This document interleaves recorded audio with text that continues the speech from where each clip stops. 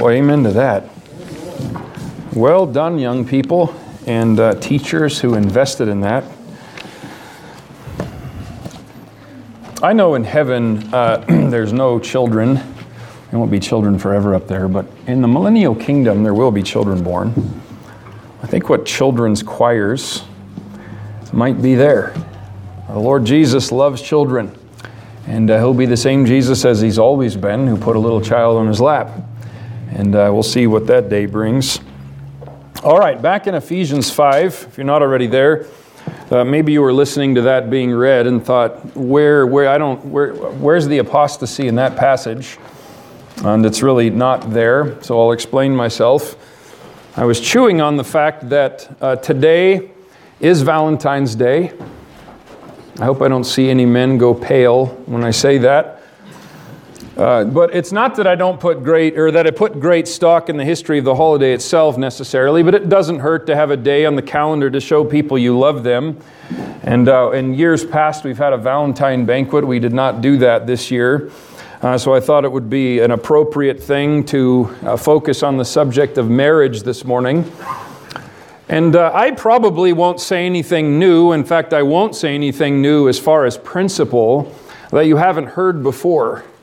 This isn't new truth. There's only so many passages in the New Testament that focus directly on this subject. But hopefully I can be like Peter in his last letter and stir us up by way of remembrance. I know I don't have to tell you that the satanic attack on society is very well schooled at going after all of God's ordained institutions. What do I mean by that? There's three major spheres that God has put out there. There is the sphere of government. There's the sphere of the church or churches. And then, of course, there is the family, and all those have a distinct role. And the devil, of course, goes after all of them, and especially after which one of those came first? The family. Which one of those did Satan attack first? It was the family. I mean, built into that record in Genesis 3, and that seduction to sin against God was also the sowing of marital discord. That also would have come through that very account as everybody's pointing fingers at each other. Now in America, gone are these supposedly idyllic days of Ward and June Cleaver. They never were idyllic, but you know what I mean. And dysfunctionality has become the new normal, and it has been for a very long time. And may I say that a culture that's confused about the definition of male and female, a culture that's confused about whether there is a God and what He is like, and is He like a blend of these ancient goddesses and gods, supposedly. A culture that's confused about those things has zero chance of giving good marital counsel. Zero chance. Unless that counsel comes out of submission to this unchanging, infallible, heavenly guidebook, the Word of God. Now, suppose maybe a new Christian or maybe a young couple that's about to get married. Let's say they come up to you and they ask you three questions. Really, these are three good questions regarding marriage.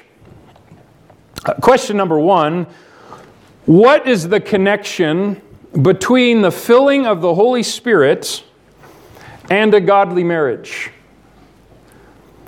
Is there a connection? Question number two, if you had to boil down the biblical role of husband and wife, respectively, if you had to boil down those roles to one verb for each, what would they be? Would they be the same or would they be different? And question number three, what is the highest purpose for marriage? What's the goal?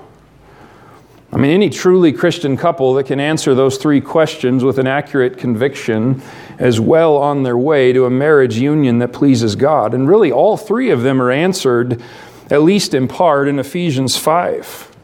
And I'll point out again, I've done this a number of times going through passages like this, that family counseling isn't just thrown out in Scripture as a separate subject.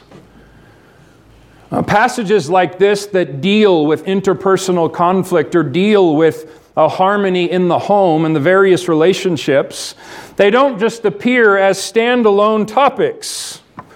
First of all, salvation is always critical to the discussion. In case you're wondering, if a lost couple approached me, I'm talking no idea what the Bible teaches, obviously not saved, and they came to me and they said, "Will you do marriage counseling?" It may surprise you, my answer would be yes. But here's where we would start. Who is God? Who are you in His sight? What's the real foundation for understanding these things to begin with? And of course, that foundation has to be salvation through Christ. And even as believers, before you get to marriage in the book of Ephesians, you have to read Ephesians 1, 2, 3, 4, and half of chapter 5 before this even comes up. So in other words, in typical Pauline fashion, and same with the other New Testament writers, a broad doctrinal foundation is laid way before this discussion.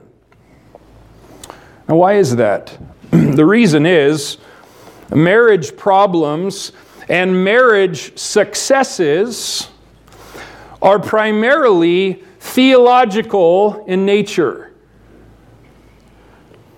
I know there's other factors that come into play. There's personality, upbringing, habits, influences, circumstances, like finances and health, and on and on and on. But beneath all of that, somewhere, problems are based on a defective view of God, or the nature of man, or the definition of sin, or the specific roles we've been called to, or how to exercise biblical forgiveness. Oh, that's huge. One thing I've found since being a pastor, almost every single counseling situation, doesn't matter what it is, I'm not going to say every one, but almost every one involves wrong views of forgiveness, repentance, and restoration. It's a huge topic. These problems will come out of the purpose of problems regarding misunderstandings of the purpose for our very existence. I mean, you think, what is mankind apart from God? And if you know the Bible at all, you know that really no two sinners on the face of the earth are compatible without the intervention of God. I mean, what is the essence of sin? The essence of sin is waving a fist at the heavens and saying, "I come first." I mean, by the way, why is marital conflict exploding in the professing Christian realm? Don't think this is a problem just in the world. Among those that name the name of Christ, this is a crisis. And you look at the passage we had up last month. What was the first characteristic there of end times apostasy? Men shall be lovers of their own selves. How does that help relationships? It doesn't. Narcissism destroys relationships. I mean, I've heard it said before that if everybody on earth knew everything that everybody else had ever said or thought about them, there wouldn't be two friends left on the planet except where real forgiveness reigned.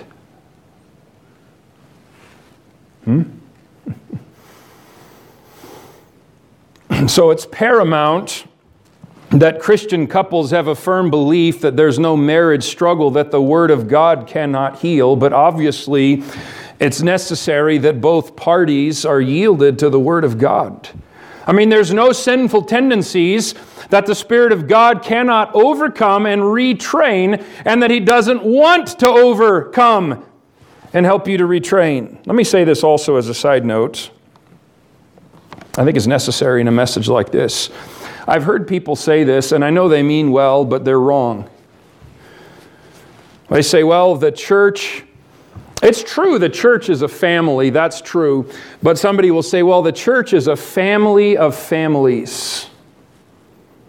And here's what they mean by that. They mean a good church, a healthy church is made up entirely of thriving model homes.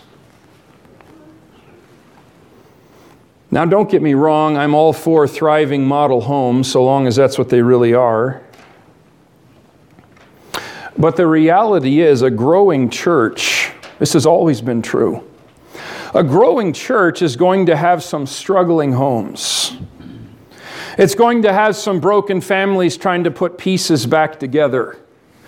Because people are being reached with the gospel where they are. And do you know something? When somebody comes to Christ, or maybe they've been wandering away from God as a believer, and they get out of the pig pen, and like the prodigal, they say, I'm going back to my father. You know what you can't do? You can't undo the past.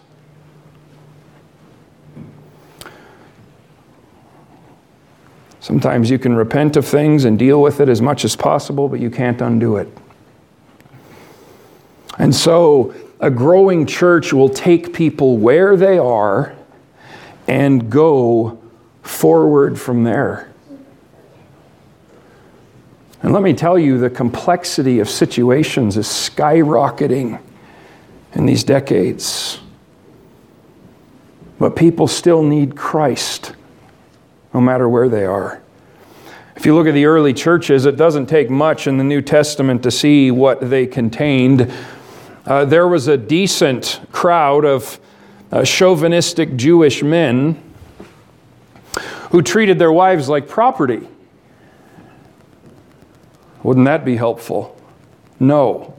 You remember when the disciples asked the Lord, well, can't we divorce her for anything? And the Lord said, no. It was never that way. Moses, because of the hardness of your heart, let you divorce for any reason. And you remember what they said? Well, if that's the case, it's good not to be married. Their actual thinking was, if I can't hold divorce over her head as a constant threat, I'll never be able to keep her under my thumb. And of course, that came into the early churches, and there were some that had to deal with that errant mentality. There were many, many widows, particularly in the Jerusalem church, whose husbands had been slaughtered for their service to Christ. There were both husbands and wives whose mates had abandoned them when they became Christians, or that were still living with a lost spouse who was very difficult to get along with. The church at Corinth had many former homosexuals. And I think some of the terminology suggests perhaps some former temple prostitutes. Imagine a lady having to come out of that. She's had thousands of partners in religious ritual. And now she comes to Jesus and she can't change what happened. Where does she go? Forward. Forward. Well, many of the same questions that we have today are just as poignantly dealt with as they were in the first century. Passages like 1 Corinthians 7, 1 Peter 3, etc. And so in those struggling situations, the way out is forward with God, whatever that looks like. But it's extremely important to notice the connection between the husband-wife verses later on in Ephesians 5 and what comes previously. This is all part of the same chain of thought. Earlier in chapter 5, you see the necessity of putting away these outward flagrant sin habits, the big things, you might say. But then he takes out his scalpel and he gives lists of maybe smaller things, wrongful use of the tongue that needs to be dealt with. He deals with the need to prove or to test, to be able to discern the will of God on an ongoing basis.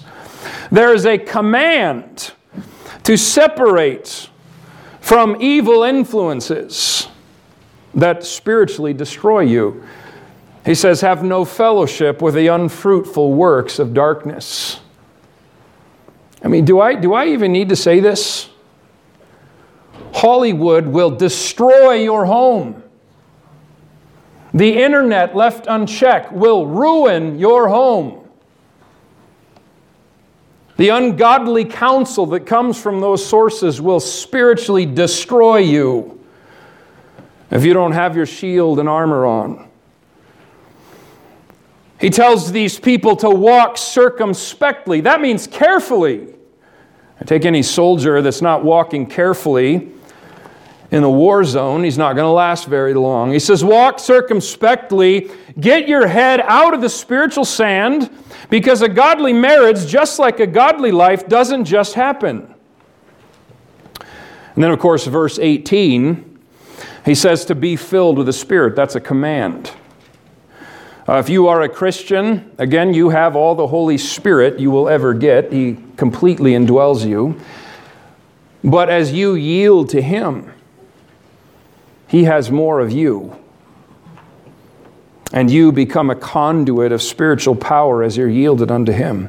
Now, quickly, before we move on to marriage, we are getting there, but what are the scriptural evidences of being filled with the Spirit?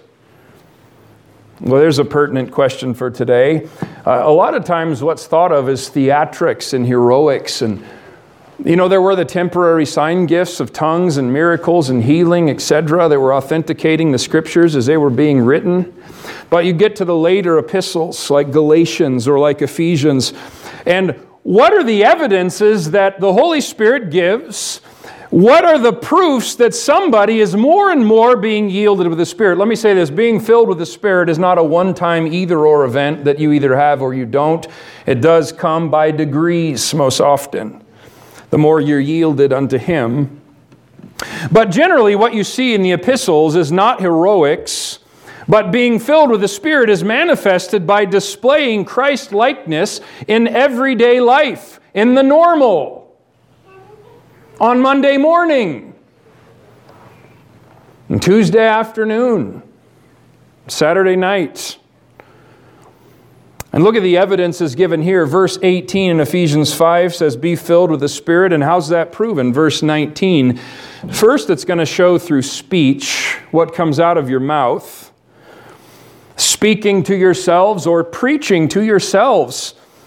Bringing the truth of God before your mind constantly throughout the day. It's going to be manifested in singing or deliberately praising the Lord from the heart. It's going to be manifested by thankfulness. He says, always for all things. And a mouth that's full of those things doesn't have a lot of time to get itself into trouble. But how else is the filling of the Spirit manifested? Again, we're just following the progression in this passage. Speaking, there's giving thanks, verse 20. The other way it's shown is by submission. Now, I pointed this out when we were here before, and it bears repeating that word submission is really the heading over all that's going to be said regarding relationships in this whole section that's going to follow. So the filling of the Spirit is displayed at ground level by this attitude of mutual submission before any specific relationships are mentioned. What is Bible submission? It means to willingly place yourself under something, but there's more than that. Bible submission, and you can trace this through all of these type of passages that deal with these various relationships, they're always triangular. What do I mean by that? They're always God-centered when it talks about this. Wives, submit as unto Christ. Husbands, love as Christ. Children, obey parents in the Lord. Servants, obey as you do Christ. Masters, remember, you also have a master in heaven. So, all of these relationships mentioned under the heading of submission have God as the centerpiece, and they're always whatever's done for the Lord's sake because of who He is and what He says. Now, Bible submission is not passive. It's not lay down and take the boots in the face. Don't have an opinion, don't have ambition, don't have dreams, don't have a voice. Just lay there and do nothing. Bible submission is actually an active, ongoing choice and mindset. I think here's a good definition of Bible submission. Here's what it is. It's in fear and obedience to God, I willingly place myself under what He says, which causes me to serve others in the manner that He's commanded me to, and that He will enable me to. So Bible submission is a God-centered choice.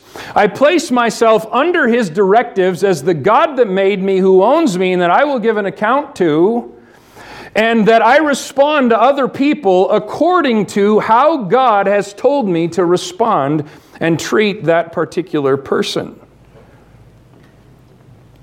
It's one of the main bedrocks in marriage to understand that both sides have to be committed to serving one another in accordance with what the Bible says our roles are. And anything else misses the mark. I mean, I've heard well-meaning people in the world, they'll say, well, marriage is it's a 50-50 partnership. And I know what they're trying to say, but they're wrong. That misses the higher picture given here. It's more of a 100-100 partnership where everybody's on board with wanting to serve God and do what He says. Somebody says marriage is all about compromise. Well, depending on what you mean, I get what they're saying, but it's not this contest to take turns each doing something you don't want to do. Again, that misses the point. This is done in the fear of the Lord. So in that sense, if I ask you, husband or wife, which one is to submit? I hope you say both, because that's a biblical answer. Both. He says submitting to one another before he ever divides up the roles. So there's a direct connection between the filling of the Holy Spirit and what comes out of the mouth. And a godly view of submission which leads to a godly marriage, which is one of the main acid tests of spirituality. I mean, it's really, I wish I could tell you it's not a common tale. I will say this in case you're wondering, I don't know what this is like. My dear wife and I have had a harmonious relationship. And yes, there's been battles in ministry, wars, hurts. I'm thankful for the communion we have. And I just say that because I don't want to sound like I'm giving a self-illustration here, but it is a common tale. Here's this husband-wife ministry team, and they're successful. In terms of church size and buildings filled with people and money coming in and book endorsements and being well known, and everybody says, oh, what a successful couple, but behind the scenes they fight like carnal cats and dogs. Whatever they're doing is not a spiritual work. You call it what you want. But there's a major spiritual disconnect somewhere. And I don't mean to be unkind. If you ever want to read the letter I send to prospective missionaries that come visit, one of the things I tell them directly, if you don't have harmony at your home, and you and your wife are not walking in harmony together before God, don't go across the world as a missionary and don't come present your ministry here. What I'm saying is, it's like you have a fireman in the neighborhood and he leaves his own burning house to put out the flames down the street, and you say, that's noble. Yeah, not when I tell you that his wife and children are still in his house.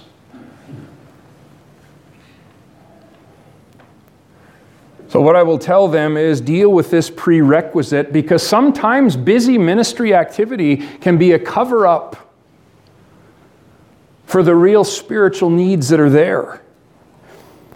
All right, now, what about the main duties of wife and husband? If you had to crystallize this into one verse or one verb.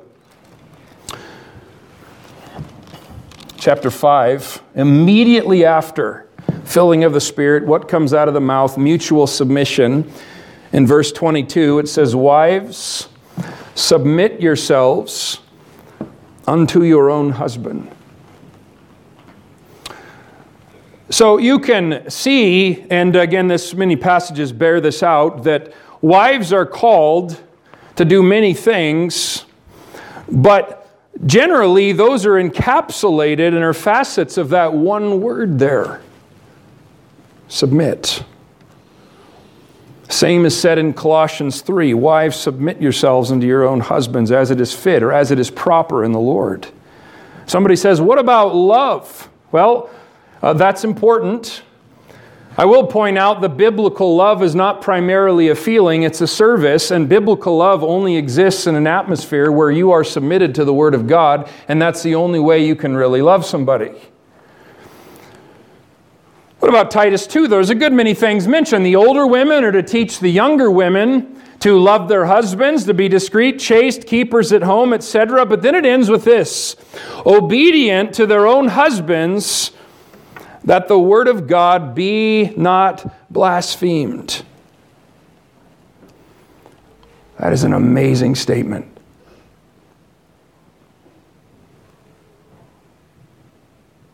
It says under normal circumstances, a lady who will not obey God in that area, she may as well go out in public and say, "This is what I think of the Scriptures," throw it in a bonfire. That's a serious statement that the Holy Spirit makes there. Now let me give some applications from that. And trust me, if you think I'm being hard on the ladies, wait till I talk to the men.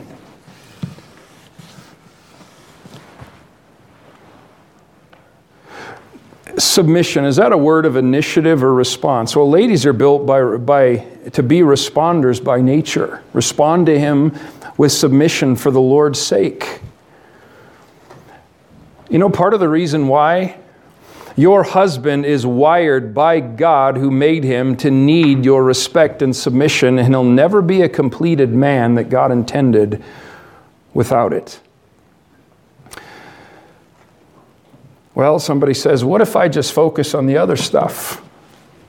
Giving gifts, contributing to the finances, doing all I can with the intimate relationship. I'm just going to make up for the lack in that. Once again, God's command there is submit and respect, and we'll talk about that more in a minute. Now, for the passages I've mentioned, 1 Peter 3, Titus 2, Colossians 3, and Ephesians 5 that all touch on this subject, it's really interesting terminology. Every one of those says wives submit to their own husbands. It uses that exact term every time. Well, doesn't that go without saying? Apparently not. The sin nature is crafty, isn't it? Very crafty.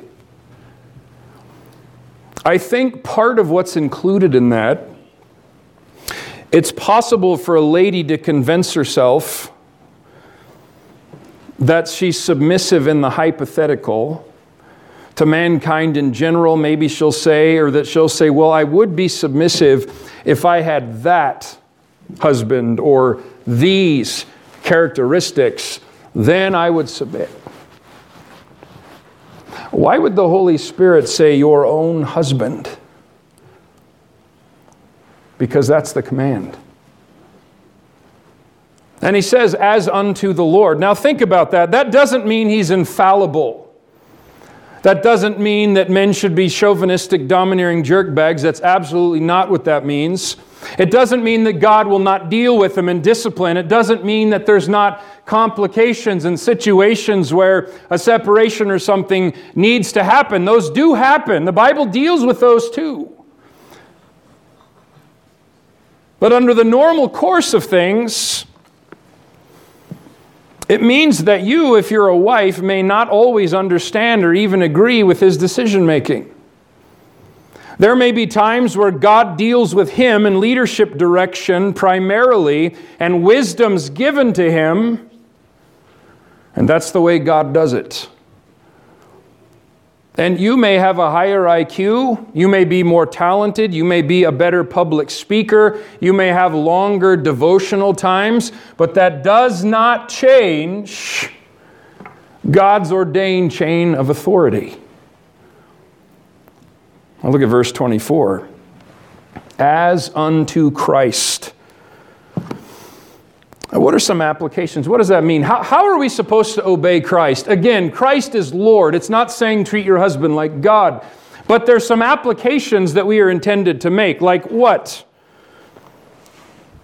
I mean, when you obey the Lord,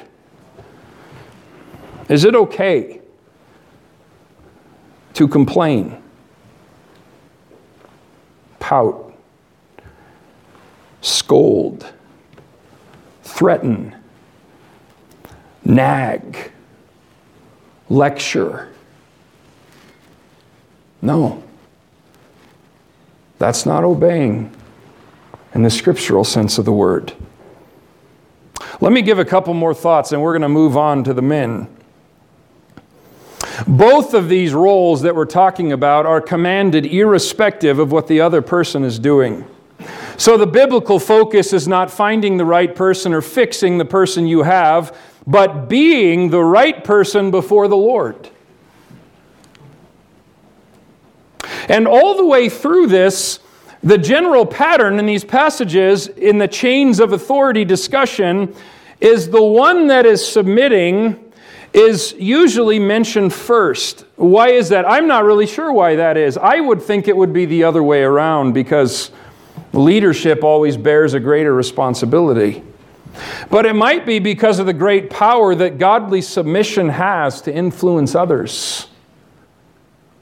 Peter really says an amazing thing in 1 Peter 3. He says, if your husband, and I'm paraphrasing, if he doesn't obey the word, either he's not a believer or he's disobedient. He says to try to win him without a word. So, the tendency, and I'm not saying the heart's in the wrong place. I've been preaching a lot of years and I've seen this happen a lot. A lady cares for her husband. She wants him to experience God's blessing, and that's good. But that very desire sometimes will drive her to constantly preach at him and hand him gospel tracts and constantly remind him of what he needs to do. And Peter's saying it's going to have the opposite effect.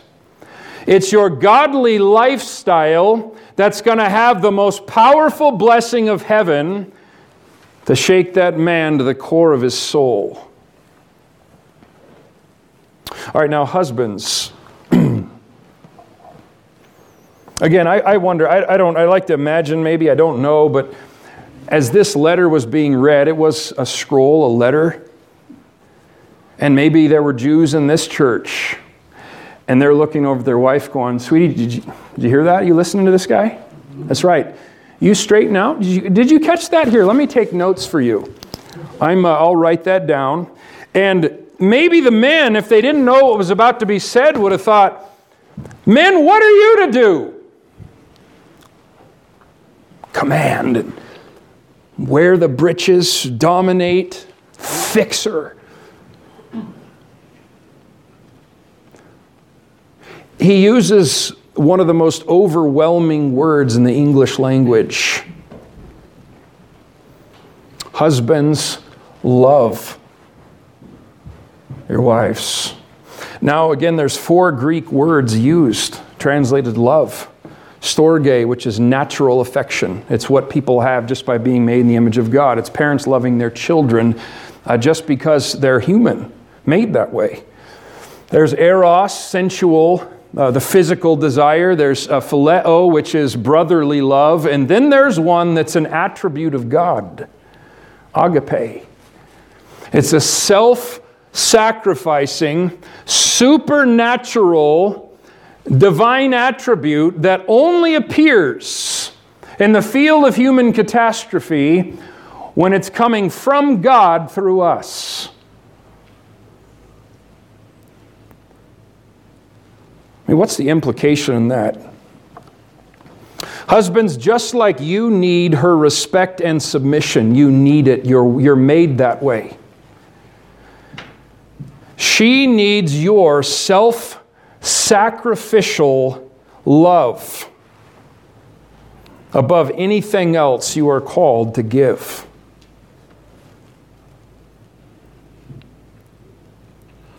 Let's define that a little bit more. As Christ loved the church and gave himself for it.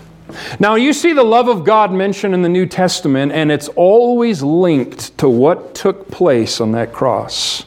For God so loved the world, the children learn when they're very young, that He gave His only begotten Son.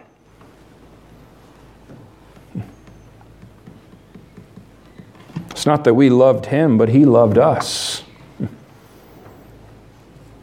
So us husbands are commanded to love her and give ourselves for her as Christ did for the church. What did He give? Himself. Husbands, what gift does your wife want from you more than any other gift you could give? You. The real you. Laying down yourself for her.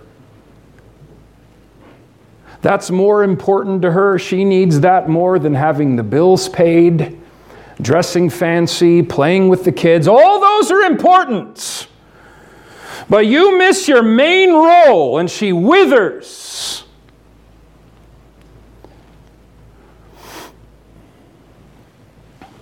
Well, how can that be shown?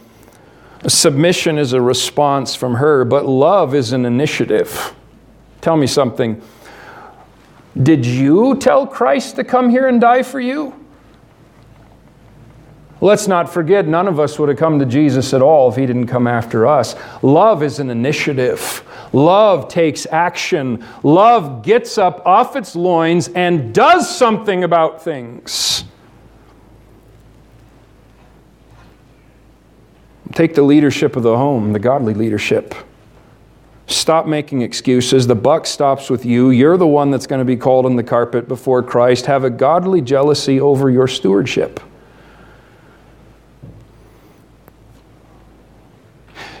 She wants your quantity and quality time. Sometimes love is spelled T-I-M-E.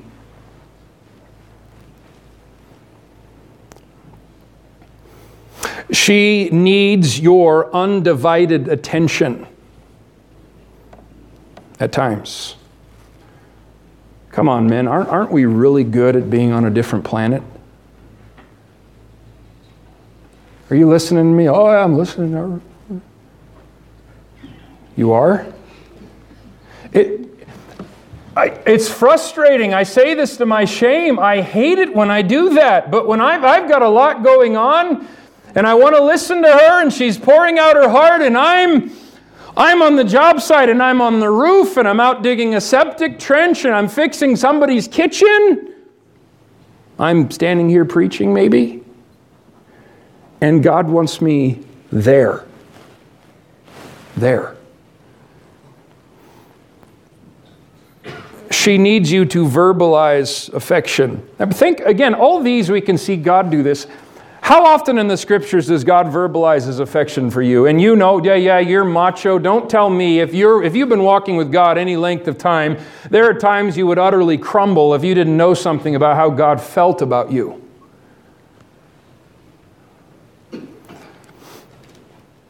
Husband says, of course I love you. I told you back in 1964. Not good enough. Today, did you tell her today? You should. You should have. You tell her tonight too. Keep telling her. She needs you to set seasons apart together when you can, where you deliberately stoke the fire before it goes out. She needs your ongoing forgiveness as God for Christ's sake hath forgiven you, because you're not perfect either. She needs you to have patience with her because she's a lot closer to being like the church than you are to being like Christ. Those are the comparisons given. How about this one? She needs your true communication. That means actual eye contact and actual discernible vocabulary. Communicating with your wife is not staring at the football game and grunting. Mitch McConnell makes me laugh sometimes because he's so hard to read. I don't know if you noticed that about him. But he says, I prefer to have the luxury of unexpressed thought. In other words, I ain't telling you what I'm thinking. Husbands, when it comes to marriage, a lot of the time you don't have the luxury of unexpressed thought because you've been given a helper suitable who needs to know what's going on in here and here. She wants to know your dreams, your goals, your fears, your joys, your motives, your reasoning. Listen to her without forming a 3-step fix-it plan while she's still talking, or getting defensive when you're the one that asked her opinion. In other words, if you're going to have the guts to ask some tough questions, honey, what do I do that makes you feel loved? What do I do that makes you feel unloved? And when you hear that answer, don't be carnal and get on the defensive. Listen. I've been a contractor for a lot of years, and I've often thought kind of humorously, I do new construction and remodels, but especially this is true in remodels, and most notably in kitchen remodels. It's 25% carpentry skill, it's 25% business administration skill, it's 25% communication skill, and it's 25% marital counseling. I actually had one of my customers, I kid you not, we're working through a kitchen remodel, and he turns to me and he goes, "Do you do marriage counseling?" I said, yeah. I remember this is such a man thing, and I'm not speaking disparagingly about us, I'm saying learn the communication differences because men and women don't talk and hear the same. We both have a tongue and 2 ears, but boy, howdy, sometimes those things don't come across the same. Working on a remodel, this is in another state with people you don't know, but the husband comes in and we're making a particular decision in his remodel, and he says, I'd kind of like my wife's opinion, but she won't ever give it. And I said, well, let's ask her. So he come in here, and she comes in, and he said, honey, what do you think about that trim up there that we're going to put up? I want to know your opinion. She goes, I don't really like it. You don't? No. How come? Well, I don't know. I don't think... What do you mean it don't looks good? It matches the rest of the house. I know, but I don't like it. Yeah, but give me a good reason why you don't like it. It looks good. It jives with everything. And she says, well, just do whatever you want. She walks off, and he looks at me and goes, see, she'll never give her opinion.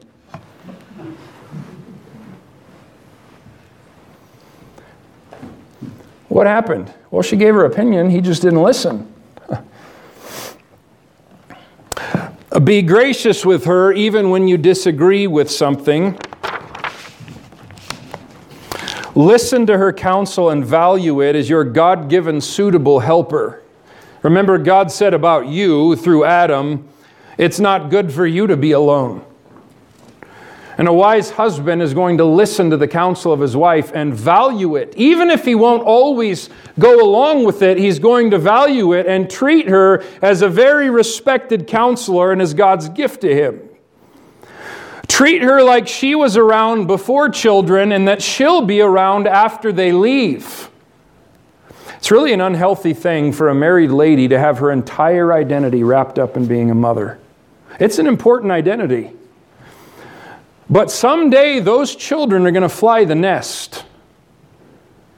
And if that identity as wife does not remain through that whole season,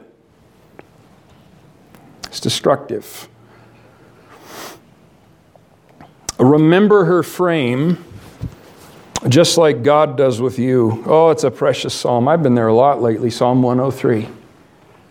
He knoweth our frame. He remembereth that we are dust. Man, aren't you glad that God remembers you're a dust heap? I am. But do you remember that your wife is what God says? Listen, this isn't a derogatory term. It's just the way we're made. God calls her a weaker vessel. 1 Peter 3 says to dwell with her according to knowledge. That means an ongoing studying process. What makes her tick? How she communicates. Don't say she didn't give her opinion when she in fact did and you were too bullheaded to listen to it. And the Lord says, give honor unto the weaker vessel. That means treat her like great-great-grandmother's fine china that's been passed down. It's really the terminology. It's like a piece of precious fine china. And rather than speak down to her for being a woman and expecting her to be made of iron, you put her in a protected, valuable position. You shield her when you can. You lay down your life for her. You watch your words and tone. And you realize God made her that way on purpose. Man, it's not macho to talk down about ladies. It's cowardly, and it's ignorant, and it's ungodly. I can't stand when I hear guys do that. It's ridiculous. Now, over and above all this, what's the greatest way you can love your wife? Look at verse 26 and 27. Love your wives as Christ loved the church and gave himself for it, that he might sanctify and cleanse it with the washing of water by the word, that he might present it to himself a glorious church, not having spot or wrinkle or any such thing, but that it should be holy and without blemish. What is Christ trying to mainly accomplish with his love towards his bride, which is the church? It's her sanctification. It's her becoming Christ-like. Men, in your home, who's the spiritual climate? Who's the one that's most sensitive to sin? Who is most zealous with purging evil influence and protecting the family from the devil's darts? Who takes the initiative in family devotions? Who should it be?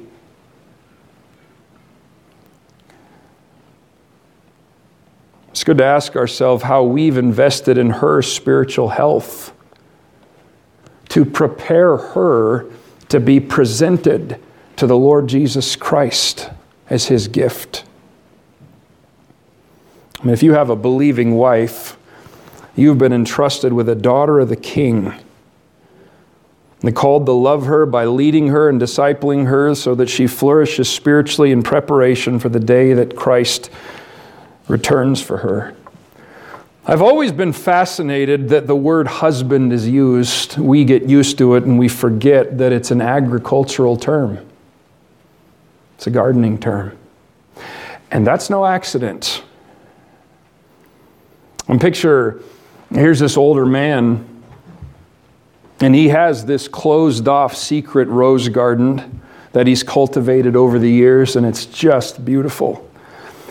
And he finds this young man, and he brings him into this garden, and he shows it to him. And he does this day upon day over a period of time. Now, this young man greatly appreciates the beauty of what he's looking at, but he really has no idea the cultivation that it takes to keep a garden looking like that. Well, eventually the old man grows older, and one day he presents that young man with a key to this garden, and he says, "The garden's yours from now on." The young man soon learns a beautiful garden doesn't just happen. But you see, not knowing what to do, he sees some of the roses begin to fade. He starts ripping the petals off. He sees that they wither more, so he tries to punish them by blocking off sunlight or nutrients. He tries lecturing the flowers. He tries threatening the flowers. He tries pruning the flowers down to nothing. He tries comparing the flower garden with other flower gardens and saying, now why don't you look like that? And years go by, the young man's not so young anymore, and you run across him staring at that garden in bewilderment. Can't hardly recognize it. Thorns and nettles have taken over. Even the blossoms that do remain are sickly and weak. And here he is complaining to you about his defective garden. What would you say? Sir, something's defective, all right, but it's your gardening skills that are the problem.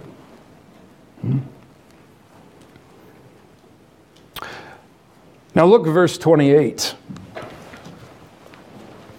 So ought men to love their wives as their own bodies. He that loveth his wife loveth himself. Now, is that teaching self-love? No.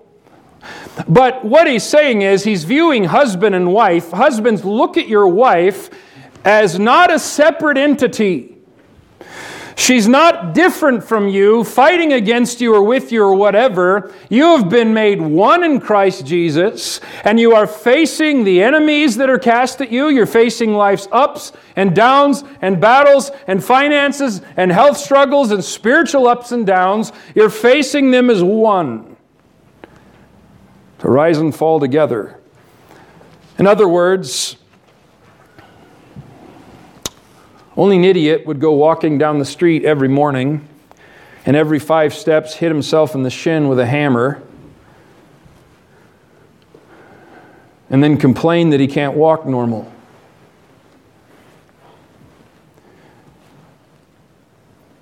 Only a fool would tear down his wife and then expect her to flourish alongside him.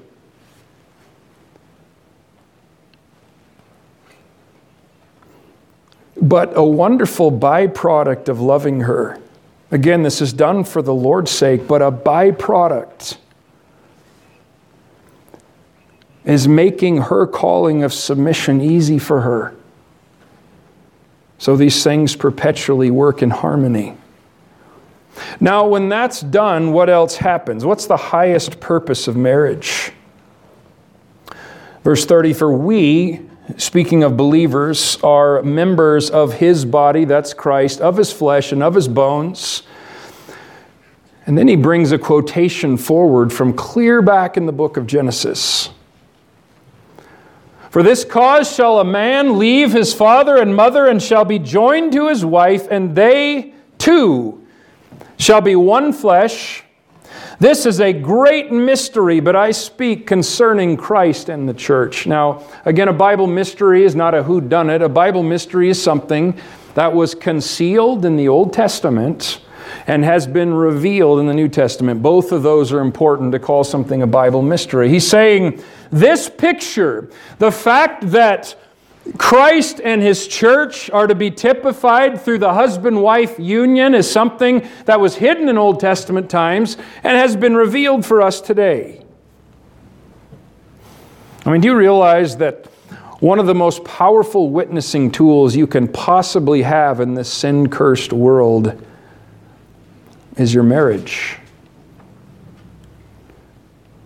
That's one of it. It's not the only one, but it's a big one. It's a hard one to fake. I want to be careful I'm not infallible, but when you meet a couple that you don't know and spend an hour or two around them, you can tell pretty quickly how things are. Derogatory comments couched in shallow humor. Husband says, well, I don't know, I better ask the boss. Ha, ha, ha. Not funny. Wife says, oh, you know my wife. He just can't do anything right. He, nothing. Something's wrong with that.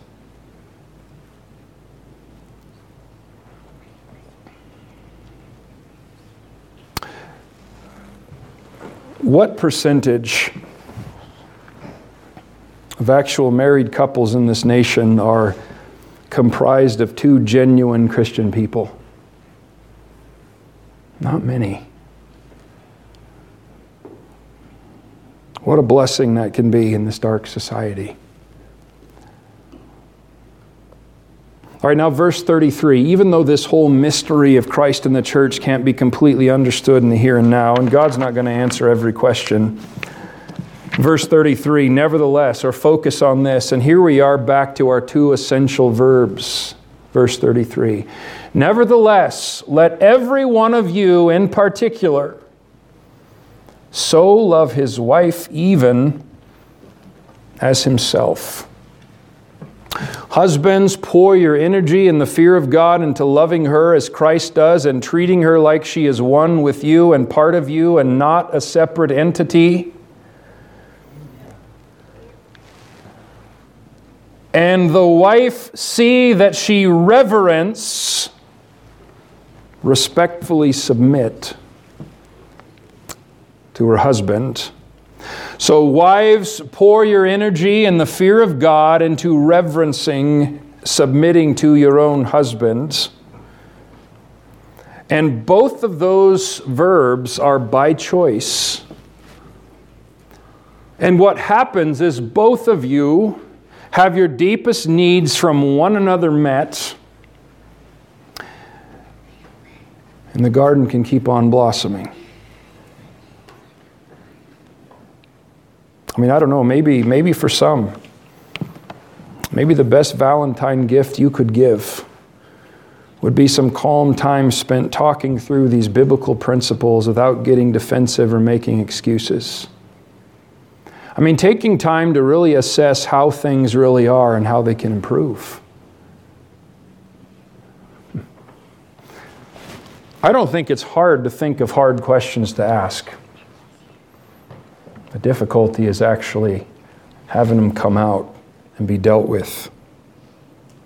Of course, we both have a responsibility, but husbands, the greater bulk is on us. Leadership always bears a greater responsibility. Are you saved sitting here this morning? Somebody says, what does that mean? Well, here's what that means. You're a very great sinner. And if you don't have a way for your sin to be paid for, you will spend an eternity without God in a place called the lake of fire with no escape. But the good news is God himself came, and he became a man, and he lived a perfect life, and he took all your penalty upon him, and he was slaughtered, and he rose again on the third day to prove that he was God and that he could save you. And you can't do anything to fix your condition. You can't be in church enough. If you could attend church faithfully for 1,000 years, it wouldn't do anything to pay for sin. There's one thing you must do. That is to stop trusting in yourself and believe in Christ who was slaughtered for your sin. And today can be the day of salvation for anybody that will come. God delights to save people. He's a merciful and long-suffering God, but I'm telling you, the door is not going to be open forever. You ever sat and listened to the speed? It's about this fast of deaths happening on planet Earth. Heaven or hell, heaven or hell, heaven or hell, heaven or hell, heaven or hell. What about you? Someday your snap's going to come. It's going to be you. Your number will be called, your time will be over, and you will be under the sod. The world will forget you largely. There's a lot of other snaps that have to happen. God won't forget you. You'll either be his child or his enemy forever. And I implore you, come to Jesus today if you haven't. Let's pray. Father, thank you for your blessed word. And Lord, your word is sharp. And I know going through these roles of husband and wife are cutting. But Lord, I thank you that they are sharp and cutting for our own good. And I pray that your word would minister to every soul here in its unique and powerful way. I know that a message like this isn't directly applicable to everybody, but yet we need to teach on this topic. I pray that you'd minister to us through your word. And I pray you let it go with us out the door. And I thank you for your patience with us. I thank you that you are in the business of human reconciliation, of buying us out of the slave market of sin, of dusting us off and clothing us in robes of righteousness. And that no matter what dark pathway we've walked, we can now walk as a child of the King from here forward. Help us to do so. In Jesus' name, amen.